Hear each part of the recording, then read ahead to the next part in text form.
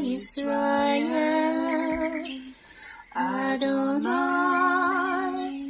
Eloheinu, Adonai, Echad, Baruch Shem Kevod, Malkuto, Leolam Va'ed. Hear, O Israel, the Lord is our God, the Lord is one. Blessed be the name of the glory of his kingdom forever and ever. Amen. Good morning, Mishpachah. Welcome to the Daily Audio Torah. I'm Laura Densmore, your host, and I'm so glad you're joining in with me today. Today is Tuesday, June 29th. It is prophesied in the book of Amos that in the last days there will be a famine in the land, not a famine for food, but a famine for the word of God, as it is written in Amos 8:11 and 12. Behold, the days come, says the Lord God, that I will send a famine in the land, not a famine of bread, nor a thirst for water, but of hearing the words of the Lord. And they shall wander from sea to sea, and from the north even to the east. They shall run to and fro to seek the word of the Lord, and shall not find it. Even in the days of Joseph there were 7 years of plenty, followed by 7 years of famine. He had stored up grain for the 7 years of famine. The Daily Audio Torah is your storehouse where you can get grain. It is 20 minutes every day of pure scripture flowing out, living manna to feed your spirit. Are you being blessed by this ministry? Please consider supporting Daily Audio Torah. You can make a one-time or a recurring donation by going to dailyaudiotorah.com and then click on the Give pick on the navigation menu. You can then make a secure online donation there. Thank you for your prayers, and thank you for your support. Now let's continue our journey through the entire Bible in 1 year. This week we are reading from the New Living Translation for the Hebrew Scriptures and for the Brit Hadashah. Today we continue the Torah portion, Pinchas.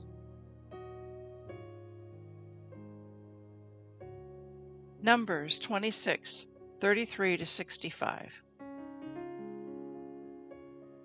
One of Hefer's descendants, Zelophehad, had no sons, but his daughters' names were Mahlah, Noah, Hoglah, Milcah, and Tirzah.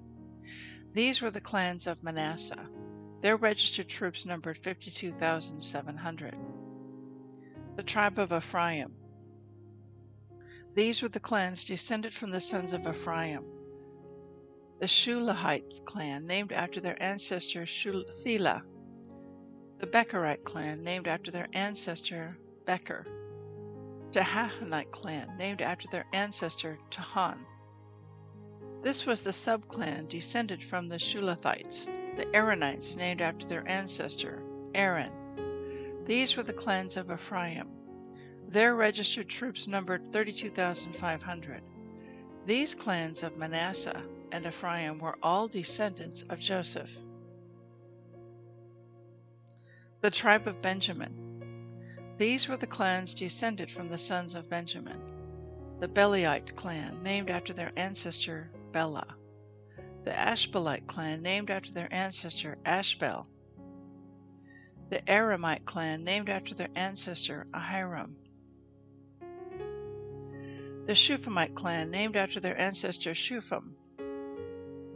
The Huphamite clan, named after their ancestor Hupham.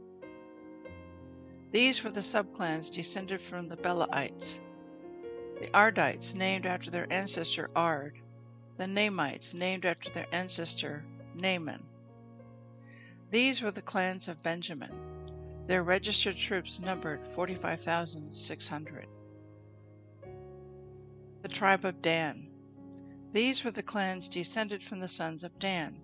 The Shuhamite clan, named after their ancestor Shuham. These were the Shuhamite clans of Dan. Their registered troops numbered 64,400. The tribe of Asher. These were the clans descended from the sons of Asher. The Imnite clan, named after their ancestor Imnah.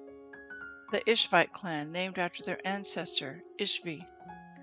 The Berite clan, named after their ancestor Beriah. These were the subclans descended from the Berites. The Heberites, named after their ancestor Heber. The Malchiites, named after their ancestor Malchiel. Asher also had a daughter named Sarah. These were the clans of Asher.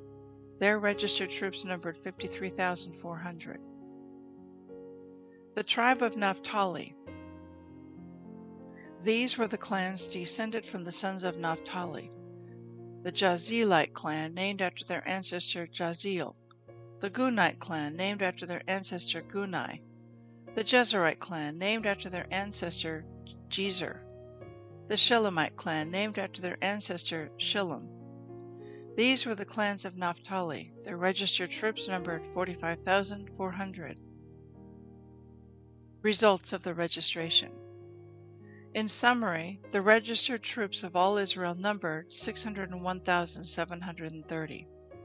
Then the Lord said to Moses, "Divide the land among the tribes and distribute the grants of land in proportion to the tribes' populations, as indicated by the number of names on the list.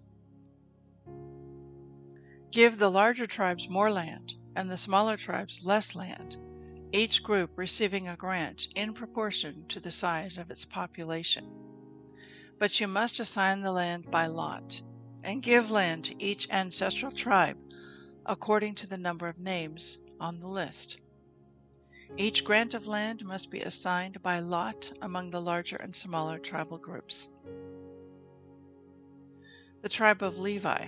This is the record of the Levites who were counted according to their clans. The Gershonite clan, named after their ancestor Gershon. The Kohathite clan, named after their ancestor Kohath. The Merarite clan, named after their ancestor Merari.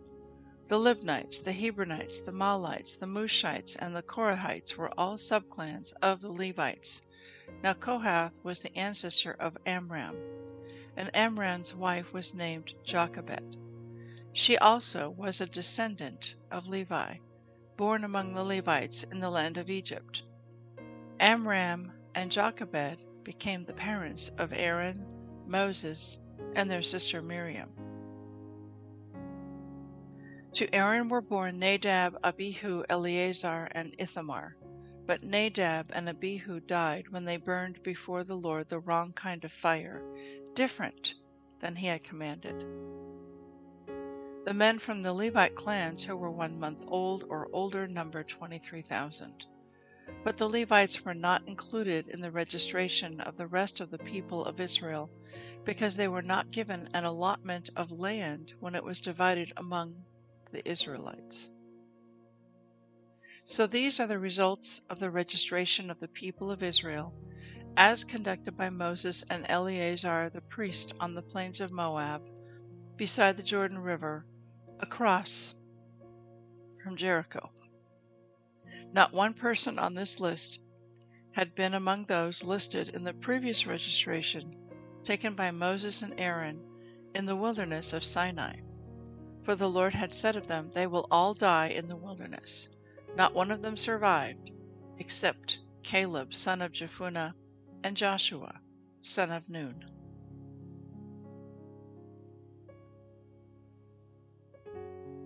Second Kings 15, 1-16:20. Uzziah, son of Amaziah, began to rule over Judah in the 27th year of the reign of King Jeroboam II of Israel. He was 16 years old when he became king, and he reigned in Jerusalem 52 years. His mother was Jechaliah from Jerusalem. He did what was pleasing in the Lord's sight, just as his father Amaziah had done. But he did not destroy the pagan shrines, and the people still offered sacrifices and burned incense there. The Lord struck the king with leprosy, which lasted until the day he died. He lived in isolation in a separate house. The king's son Jotham was put in charge of the royal palace, and he governed the people of the land. The rest of the events in Uzziah's reign and everything he did are recorded in the book of the history of the kings of Judah. When Uzziah died, he was buried with his ancestors in the city of David. and his son Jotham became the next king. Zechariah, son of Jeroboam II, began to rule over Israel in the 38th year of King Uzziah's reign in Judah. He reigned in Samaria 6 months. Zechariah did what was evil in the Lord's sight, as his ancestors had done. He refused to turn from the sins that Jeroboam son of Nebat had led Israel to commit. Then Shallum son of Jabesh conspired against Zechariah, assassinated him in public, and became the next king. The rest of the events in Zechariah's reign are recorded in the book of the history of the kings of Israel. So the Lord's message to Jehu came true. Your descendants will be kings of Israel down to the 4th generation.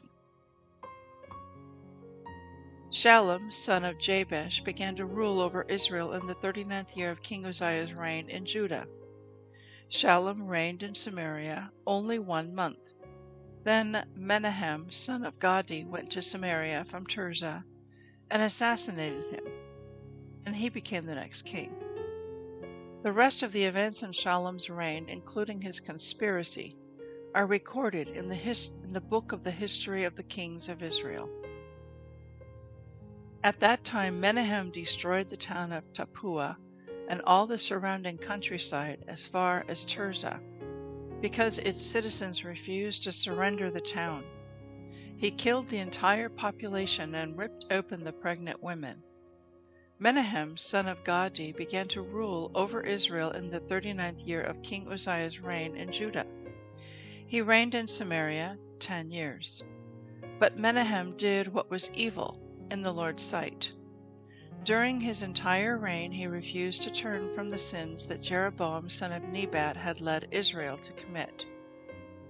Then King Tiglath-Pileser of Assyria invaded the land, but Menahem paid him 37 tons of silver to gain his support, in tightening his grip on royal power.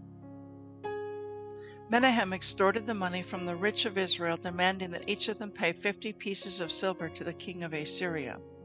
So the king of Assyria turned from attacking Israel and did not stay in the land. The rest of the events in Menahem's reign and everything he did are recorded in the book of the history of the kings of Israel. When Menahem died, his son Pekahiah became the next king. Pekahiah, son of Menahem, began to rule over Israel in the 50th year of King Uzziah's reign in Judah. He reigned in Samaria 2 years.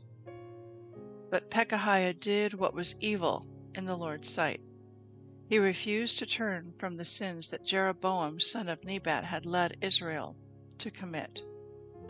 Then Pekah, son of Remaliah, the commander of Pekahiah's army, conspired against him. With 50 men from Gilead, Pekah assassinated the king, along with Argob and Ariah in the citadel of the palace at Samaria, and Pekah reigned in his place. The rest of the events in Pekahiah's reign and everything he did are recorded in the book of the history of the kings of Israel. Pekah, son of Remaliah, began to rule over Israel in the 52nd year of King Uzziah's reign in Judah. He reigned in Samaria 20 years. But Pekah did what was evil in the Lord's sight. He refused to turn from the sins that Jeroboam son of Nebat had led Israel to commit.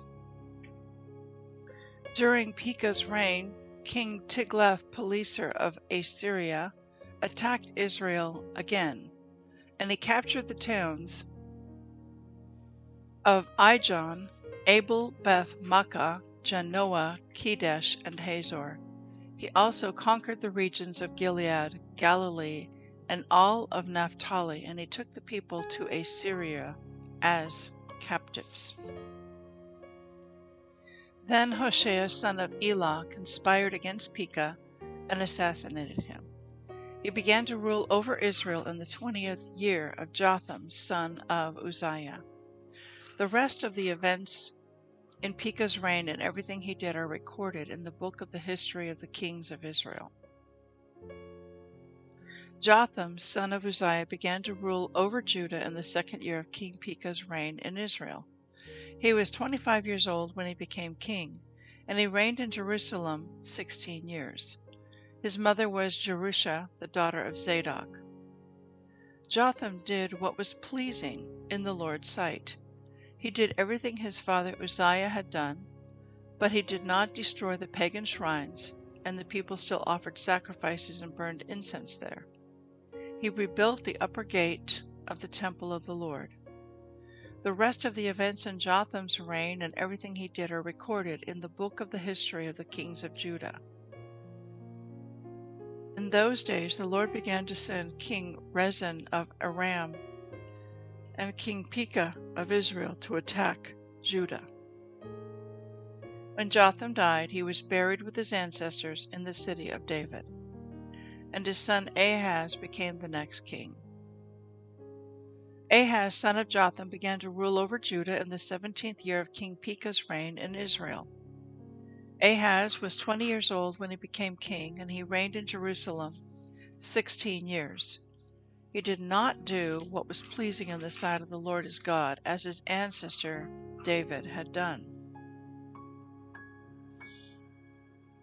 Instead, he followed the example of the kings of Israel, even sacrificing his own son in the fire.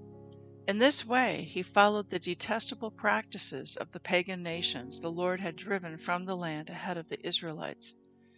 He offered sacrifices and burned incense at the pagan shrines and on the hills and under every green tree. Then King Rezin of Aram and King Pekah of Israel came up to attack Jerusalem. They besieged Ahaz but could not conquer him. At that time the king of Edom recovered the town of Elath for Edom. He drove out the people of Judah and sent Edomites to live there, as they do to this day. King Ahaz sent messengers to King Tiglath-Pileser of Assyria with this message: I am your servant and your vassal.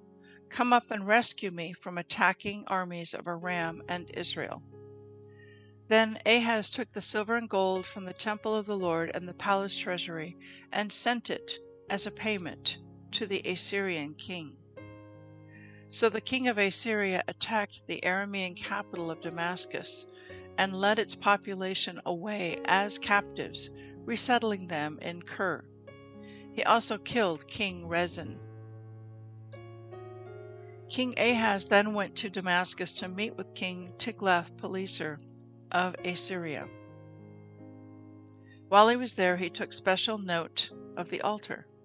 Then he sent a model of the altar to Uriah the priest, along with its design in full detail. Uriah followed the king's instructions and built an altar just like it, and it was ready before the king returned from Damascus. When the king returned, he inspected the altar and made offerings on it. He presented a burnt offering and a grain offering. He poured out a liquid libation offering, and he sprinkled the blood of peace offerings on the altar. Then King Ahaz removed the old bronze altar from its place in front of the Lord's temple, between the entrance and the new altar, and placed it on the north side of the altar. He told Uriah the priest, use the new altar for the morning sacrifices of burnt offering, the evening grain offering, the king's burnt offering and grain offering, and the burnt offerings of all the people, as well as their grain offerings and liquid offerings.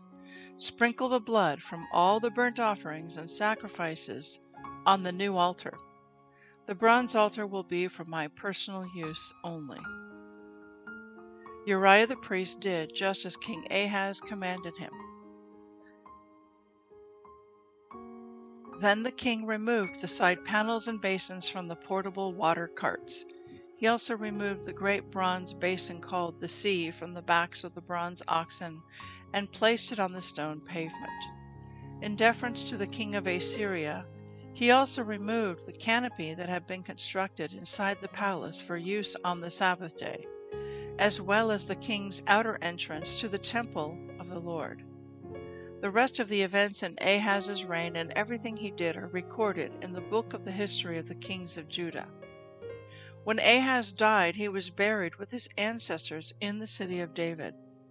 Then his son Hezekiah became the next king.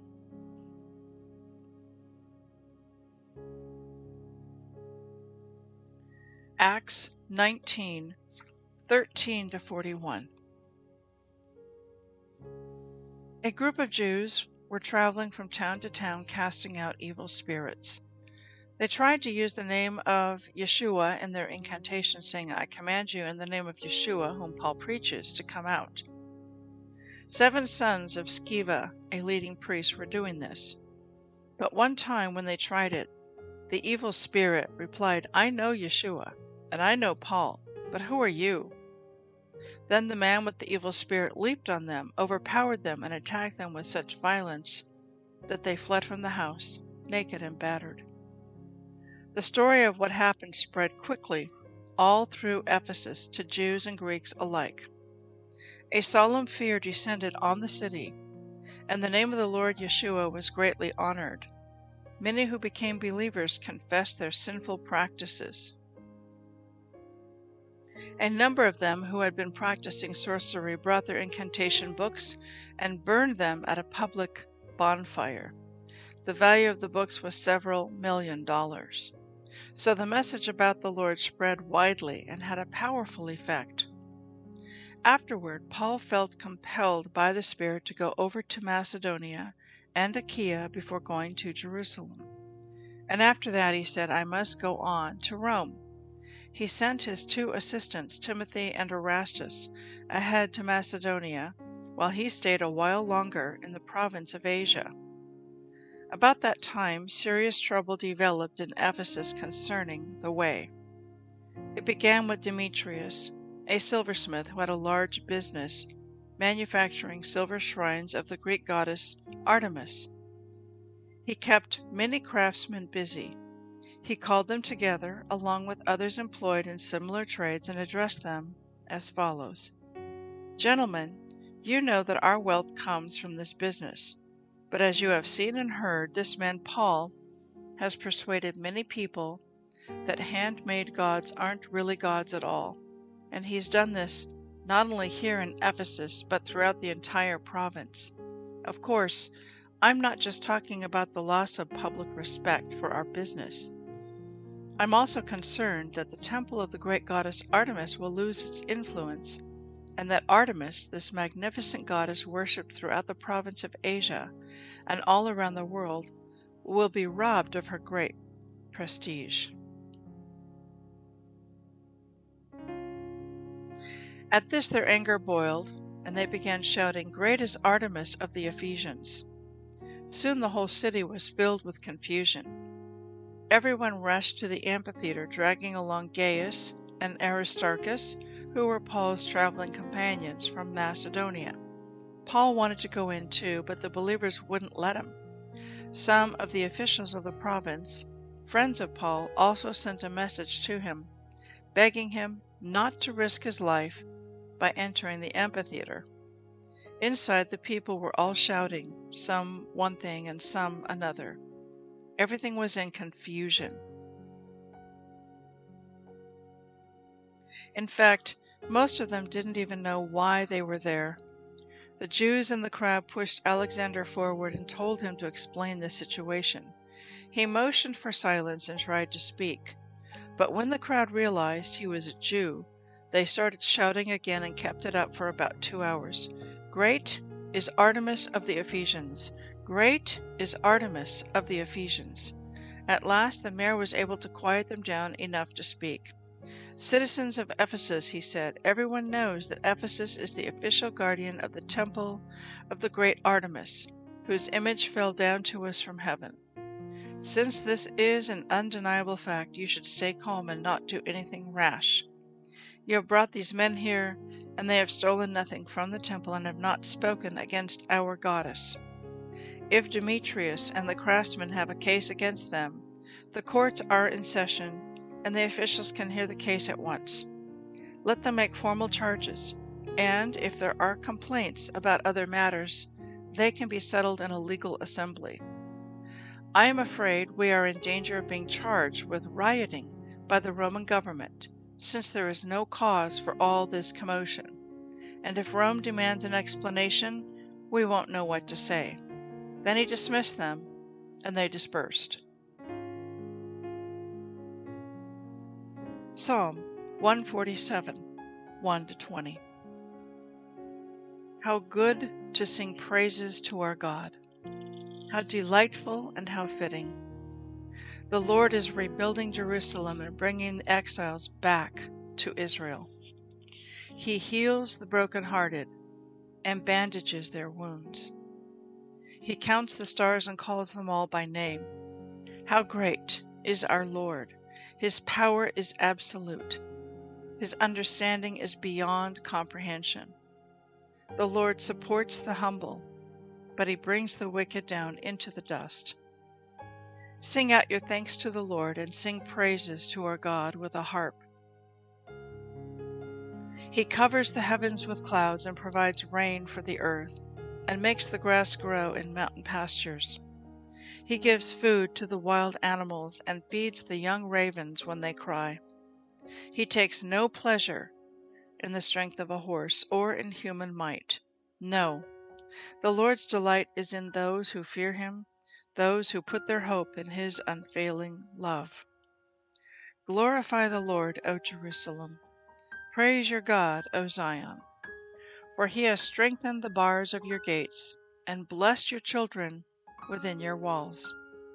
He sends peace across your nation and satisfies your hunger with the finest wheat. He sends his orders to the world. How swiftly his word flies! He sends the snow like white wool. He scatters frost upon the ground like ashes. He hurls the hail like stones.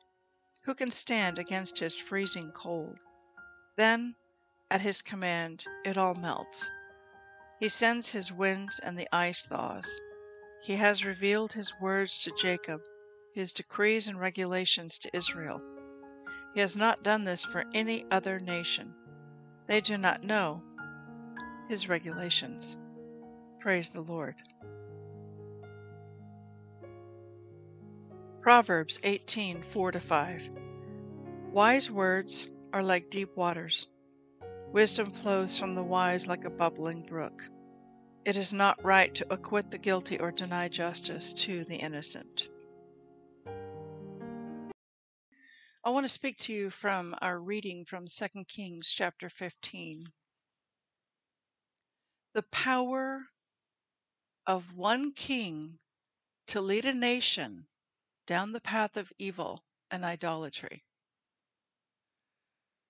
Think of a set of dominoes, and each domino represents a king or a generation. And the first domino falls, and then it tips over the next one, and the next one, and the next one, and all the dominoes begin to fall. That very first domino was King Jeroboam. We see these dominoes falling, so to speak, in 2 Kings 15. How so? Let's look at 2 Kings 15, verse 9. Zechariah did what was evil in Yahweh's sight. As his ancestors had done, he refused to turn from the sins that Jeroboam, son of Nebat, had led Israel to commit. What were those sins that Jeroboam did, leading the nation down that path? It was golden calf worship. He set up an alternate altar up in the northern part of Dan and also at Bethel, so they wouldn't need to go to Jerusalem. He changed the calendar and moved the feast days off by 30 days or more. And they worshiped the golden calf instead of Yahweh, the King of Israel, the God of Israel. So let's look at the next domino, 2 Kings chapter 15, verse 18. But Menahem did what was evil in the Lord's sight. During his entire reign, he refused to turn from the sins that Jeroboam, son of Nebat, had led Israel to commit. What was the root of that sin? Out and out rebellion. Jeroboam is the king that led the rebellion of the 10 tribes of the north to split away from the 2 tribes of the south, to split away from the house of Judah. And in rebellion, he did not want them to travel to Jerusalem 3 times a year to celebrate or to keep Passover, Shavuot, or Sukkot. So he set up an alternate place of worship in the north and changed everything and had them worship the golden calf. It goes all the way back to the golden calf incident in the wilderness, that while Moses was receiving the 10 Commandments, the people down below erected the golden calf and began to worship it as God. Continuing on, the next domino, 2 Kings 15, verse 24. But Pekahiah did what was evil in the Lord's sight. He refused to turn from the sins that Jeroboam son of Nebat had led Israel to commit. Another domino falls. And finally, let's look at 2 Kings 15, verse 28. But Pekah did what was evil in the Lord's sight. He refused to turn from the sins that Jeroboam son of Nebat had led Israel to commit. And so the dominoes fall. Now let's talk about families. I don't know what kind of a family line you come from. I know that there are some family lines that have been godly for many generations. The grandpa was a pastor, the father was a pastor, the son became a pastor, the daughter was a choir leader, the wife was a missionary. You know, there can be many generations of godliness, but there can also be many generations of evil, generational patterns of sin, drug addiction, prostitution, Freemasonry, political corruption. And so, if you happen to be someone who came from a family line that was not godly and there was a lot of sin and generational sin patterns, and so you've come to Christ, you've come to the Lord, and you're drawing that line in the sand with His blood to break those generational patterns, it's a little bit like this dominoes. It's difficult. It's hard to break that pattern. You can break away and come to the cross and be filled with the Holy Spirit and begin to seek after God. But it takes a lot of perseverance and hoopsva, if you will, to step out of that pattern that's been in the family generational line for generations. And a lot of prayer, a lot of intercession, a lot of intention and purpose. And then we need to pray for our children and their children. Because just because one generation has turned to God, the very next generation, the children, can get caught up with the tractor beam pull of the world or the grandchildren. I've seen it. Godly married couples that are serving God with all their heart, but then the children fall into the tractor beam of the world. So it can be done, but a lot of intercession, a lot of prayer, a lot of intention and purpose to break the cycle, to stop the dominoes from falling. Now I want to jump into Psalm 147 and look at verses 1 and 2. How good to sing praises to our God, how delightful and how fitting. The Lord is rebuilding Jerusalem and bringing the exiles back to Israel. He heals the brokenhearted and bandages their wounds. So we saw in 2 Kings chapter 16 that the king of Assyria came along and he captured the residents in the northern kingdom and took them off into exile. That's 2 Kings chapter 15 verse 29.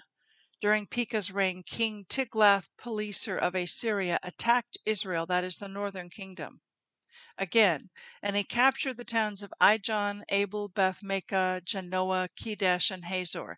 He also conquered the regions of Gilead, Galilee, and all of Naphtali, and he took the people to Assyria as captives. So here in Psalm 147, the psalmist is saying the Lord is rebuilding Jerusalem and bringing the exiles back to Israel. And that's a miracle, because basically when the southern kingdom went off into captivity and exile to Babylon, and the northern kingdom were taken as captives and were exiled to Assyria, the nation disintegrated. Later on in 70 AD, when the Romans conquered Jerusalem and destroyed the temple, the Jews were told to leave Jerusalem and not to return on pain of death. And so both northern kingdom and southern kingdom were scattered to all the nations. The northern kingdom, they basically went into spiritual amnesia. They forgot who they were. They forgot God's name. They forgot the book, the Torah. And they were assimilated, not just into Assyria, but then further on down through the generations, they were assimilated into all the nations throughout the earth. They forgot who they were. And so this verse in Psalms, the Lord is rebuilding Jerusalem and bringing the exiles back to Israel. This is nothing short of a miracle. Think of a beautiful glass vase. Maybe it's a Ming Chinese vase and it's worth millions of dollars. And somebody comes along and knocks it over from the table and it falls to the floor and is shattered into all kinds of shards. It's destroyed. That vase can represent the nation of Israel. But in God ingathering his exiles and returning them back to the land, that would be like hitting the rewind button of what happened to that vase. And now it's in reverse, and all the shards are coming back together, and the vase is back up on the table whole. So the southern kingdom, the house of Judah, in large part has returned to Israel. The exiles, the Jewish people, have been ingathered from many nations all over the earth, from America, from Europe, from Africa and Asia, and they have returned. As of May of 1948, the nation of Israel was reborn. So the southern kingdom is being reconstituted into the land of Israel. But the northern kingdom, the 10 tribes of the north, are still scattered to all the nations of the earth. They are the non-Jewish part of the nation of Israel. So that part of the ingathering has not yet occurred. But it will. It will happen in time. Verse 3 from Psalm 147. He heals the brokenhearted and bandages their wounds. Father, I thank you that you bandage the wounds of the brokenhearted. I thank you that you visit your people and you see where each one of us is. You see each one's circumstance. You see hidden, quiet tears. You see where we are broken. And when we cry out to you, I thank you, Abba, that you are right there to heal the brokenhearted. I thank you for the great hope that there is a day coming that you are going to ingather the rest of the exiles who are still scattered to all places in the earth and bring your people home to Israel. I thank you for Israel, that great land and great nation, and for the Jewish people who now reside there, and for the nation building that is occurring there, for the rebuilding and restoration of the land, for all the little cottage industries, for the families, for the communities, for the love of Torah. Father, bless Israel this day and make room and prepare the hearts of the people for the grandest family reunion of the millennium that will soon be coming. Make room for the rest of the exiles of Israel who are still scattered throughout all the nations, who are returning as a remnant unto you and to your Torah. We love you, we bless you, and we praise you. In Yeshua's name, amen. Yevrekka Adonai Vishmereka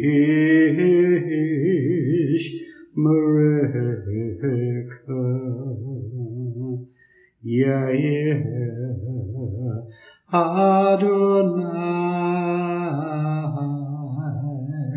Panav Ilaka Vikuneka Isa Adonai Panav Ileka Vayasem Leka Leka Shalom.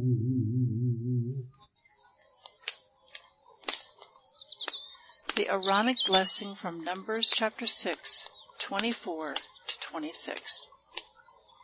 Adonai bless you and keep you. Adonai make his face to shine upon you and be gracious to you. Adonai lift up his countenance upon you and give you peace.